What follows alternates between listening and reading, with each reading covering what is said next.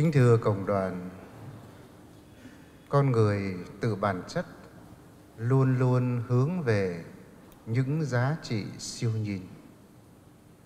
Có thể định nghĩa, quan niệm về những giá trị siêu nhiên khác nhau, tùy theo chính kiến, tùy theo văn hóa, tùy theo não trạng, tùy theo truyền thống và nhất là tùy theo tôn giáo. Nhưng mà con người ở thời nào thì cũng khát khao hướng về những giá trị siêu nhiên vĩnh cửu. Trong cuộc sống của chúng ta có biết bao nhiêu điều mà chúng ta đang tìm kiếm theo đuổi. Đó là sức khỏe, đó là nghề nghiệp, đó là gia đình hạnh phúc, đó là ưu tư dạy con cái, đó là những bạn bè đồng nghiệp, đó là những ước mong để nối kết tình thân thương. Tất cả những điều ấy là những điều rất tốt lành, rất hợp lý đối với mỗi người chúng ta. Tuy vậy, đối với người tín hữu Công giáo là những người tin Chúa, cái khát vọng ưu tiên mà chúng ta phải đề ra đó chính là khát vọng Thiên Chúa. Bởi vì Thiên Chúa là nguồn mạch của sự thánh thiện, Ngài là nguồn mạch của mọi ơn phúc. Và Chúa Giêsu đã bảo đảm với chúng ta: tiên vàn hãy tìm kiếm nước Thiên Chúa và sự bình an của người, và những điều khác, tức là những nhu cầu vật chất, như nhu cầu của cuộc sống, Chúa sẽ ban cho sau. Chúng ta vừa nghe bài tin mừng kể lại việc Chúa Giêsu gặp gỡ người phụ nữ bên bờ giếng Gia-cóp. Với cách trình bày rất tài tình, tác giả dần dần dẫn chúng ta từ bất ngờ này đến bất ngờ khác. Tác giả đã trình bày một diễn tiến từng bước của câu chuyện và dẫn tới những biến đổi giữa hai nhân vật. Nếu Chúa Giêsu ban đầu là người mệt mỏi khát nước đi đường buổi trưa xin nước người đàn bà phụ Samari, thì sau đó chính người phụ nữ là người xin Chúa nước uống, bởi vì bà nhận ra nơi Chúa là nguồn mạch nước hằng sống, nguồn mạch ân phúc. Nếu Chúa Giêsu nói về cái khát về thể lý, thì người đàn bà Samari lại diễn tả cái khát về siêu nhiên. Bởi vì bà đã 5 đời chồng mà bà không thấy thỏa mãn, không thấy bình an, không thấy hạnh phúc. Vì thế cho nên Chúa Giêsu ban đầu là người xin nước, nhưng sau đó chính người phụ nữ xin nước Chúa. Tác giả cho chúng ta thấy sự diễn tiến từ lương thực nuôi sống thể xác đến lương thực nuôi sống phần linh hồn. Tác giả cho chúng ta từ thứ nước ở giếng rồi biến đổi hướng tới thứ nước siêu nhiên. Vì thế mà chúng ta thấy trong câu chuyện này, người phụ nữ là nhân vật chính của câu chuyện gặp gỡ Chúa Giêsu trong một cuộc đối thoại ở Samaria. Kính thưa cộng đoàn, nếu chúng ta tìm hiểu về địa lý của xứ Palestine thì chúng ta sẽ biết là xứ Palestine đất nước Israel chia làm 3 miền: miền Bắc, miền Trung và miền Nam, giống như đất nước Việt Nam chúng ta. Miền Bắc là xứ Galilea, miền Trung là xứ Samaria và miền Nam là xứ Judea. Đức Giêsu đến Samaria, tức là đến miền Trung. Giữa người Do Thái và người Samaria có mối thù truyền kiếp. Vì thế mà Chúa Giêsu qua cuộc đối thoại này, ban đầu người phụ nữ dè dặt, nghi ngờ, cảnh giác, và sau đó người phụ nữ đã trở nên thân thiện và cởi mở. Như thế Đức Giêsu đến trần gian để phá vỡ những ngăn cách giữa các dân tộc. Đức Giêsu mang đến cho con người niềm hy vọng siêu nhiên. Đức Giêsu khẳng định với thế giới: ta là đường, là sự thật và là sự sống. Mùa chay là dịp để chúng ta nhìn lại chính bản thân mình trong quan niệm về Đức Giêsu.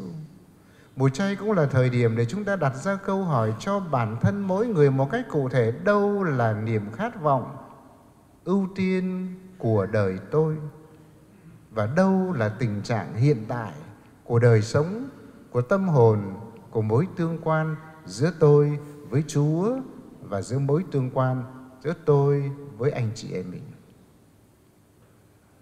Câu chuyện về nước, câu chuyện bên bờ giếng xoay quanh đề tài nước.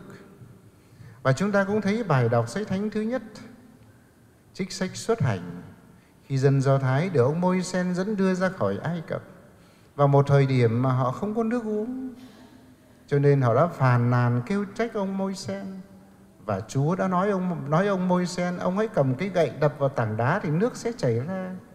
Đó là nước Chúa ban cho dân Chúa, không phải chỉ là nước về vật chất, nhưng còn là ân sủng siêu nhiên, là sự quan phòng chăm sóc của Thiên Chúa. Vì thế mà biến cố này được đi vào lịch sử của dân tộc Do Thái như một lời nhắc nhở, bởi vì ở Ma-sa trong sa mạc, dân đã thử thách Chúa và Chúa đã đáp ứng những nhu cầu cần thiết của họ. Chúng ta trở về với nhân vật người phụ nữ Samaria trong trình thuật tin mừng của Thánh Gioan, kính thưa cộng đoàn. Chúng ta có thể thấy ở 3 giai đoạn. Nhân vật này được trình bày ở 3 giai đoạn. Ở giai đoạn thứ nhất, người phụ nữ Samari là một người dè dặt, cảnh giác, dửng dưng với những gì Chúa Giêsu nói. Thậm chí bà còn ngạc nhiên bởi vì Chúa Giêsu là một người Do Thái, bà là một người Samari. Người Samari và người Do Thái không bao giờ nói chuyện tiếp xúc với nhau. Vì thế, ở giai đoạn thứ nhất, người phụ nữ Samari là một người dửng dưng, ngờ vực và cảnh giác, vẫn còn mang trong mình mối hận thù truyền kiếp giữa hai dân tộc. Ở giai đoạn thứ hai, người phụ nữ ấy đã cởi mở nói về Chúa Giêsu, nói với Chúa Giêsu về cuộc đời của mình. Tôi đã có 5 đời chồng mà tôi không thể tìm thấy sự bình an. Chúa Giêsu mặc khải cho bà biết Chúa chính là nguồn nước hàng sống. Bà được diễn tả như một người tin và thành tâm lắng nghe, đón nhận những đề nghị của Chúa Giêsu. Ở giai đoạn thứ hai, bà đã trở nên một người môn đệ và một người tín hữu. Ở giai đoạn thứ ba, sau khi cảm nhận được Đức Giêsu là đấng cứu thế như chính lời bà, tôi biết Ngài là đấng Kitô, tôi biết Ngài là đấng cứu chuộc trần gian, bà không còn dừng lại như một người dửng dưng, không còn dừng lại như một người tín hữu, nhưng bà đã tiến thêm một bước nữa, đó là người tông đồ, là nhà truyền giáo. Bà đã can đảm bỏ cái vò nước ở đó, chạy vào trong thành Samari để gọi mọi người đồng hương và nói rằng: ra đây, xem ông này, ông nói với tôi những điều bí ẩn của cuộc đời. Tôi tin chắc ông ấy là một vị ngôn sứ. Vì thế mà người phụ nữ Samaria được trình bày ở 3 giai đoạn. Giai đoạn thứ nhất là giai đoạn ngờ vực dửng dưng. Giai đoạn thứ hai là bà như một người tín hữu thành tâm đón nhận giáo huấn của Chúa.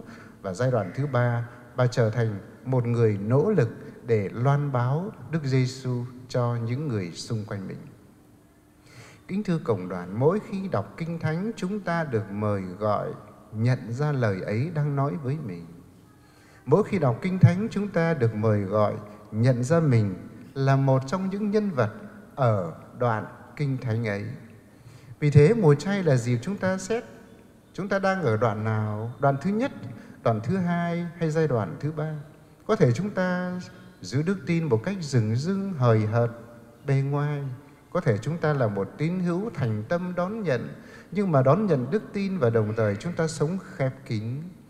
Và giáo hội mong muốn cho chúng ta sống tinh thần của mùa chay này, hãy nói với người khác về lòng nhân từ thương xót của Thiên Chúa, để rồi lòng thương xót của Chúa tràn trề như đại dương phủ lấp cuộc sống của chúng ta.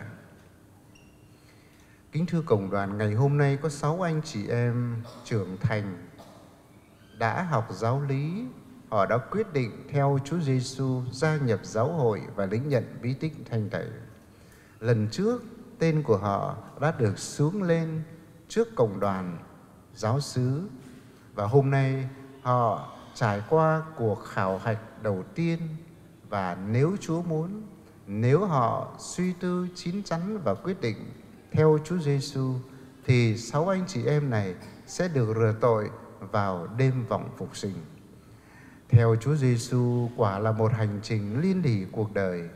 Theo Chúa Giêsu cũng là một chuỗi những hy sinh và từ bỏ. Theo Chúa Giêsu đòi hỏi phải tiến dần lên từng nấc thang của sự thánh thiện. Chúng ta cầu nguyện cho các anh chị em này được quyết chí đi theo Chúa Giêsu, đáp ứng những gì Ngài mời gọi để trở nên Kitô hữu đích thực. Và chúng ta xin Chúa cho tinh thần của mùa chay lắng đọng nơi tâm hồn, biến đổi cuộc đời chúng ta, đem lại cho chúng ta bình an và hạnh phúc. Amen.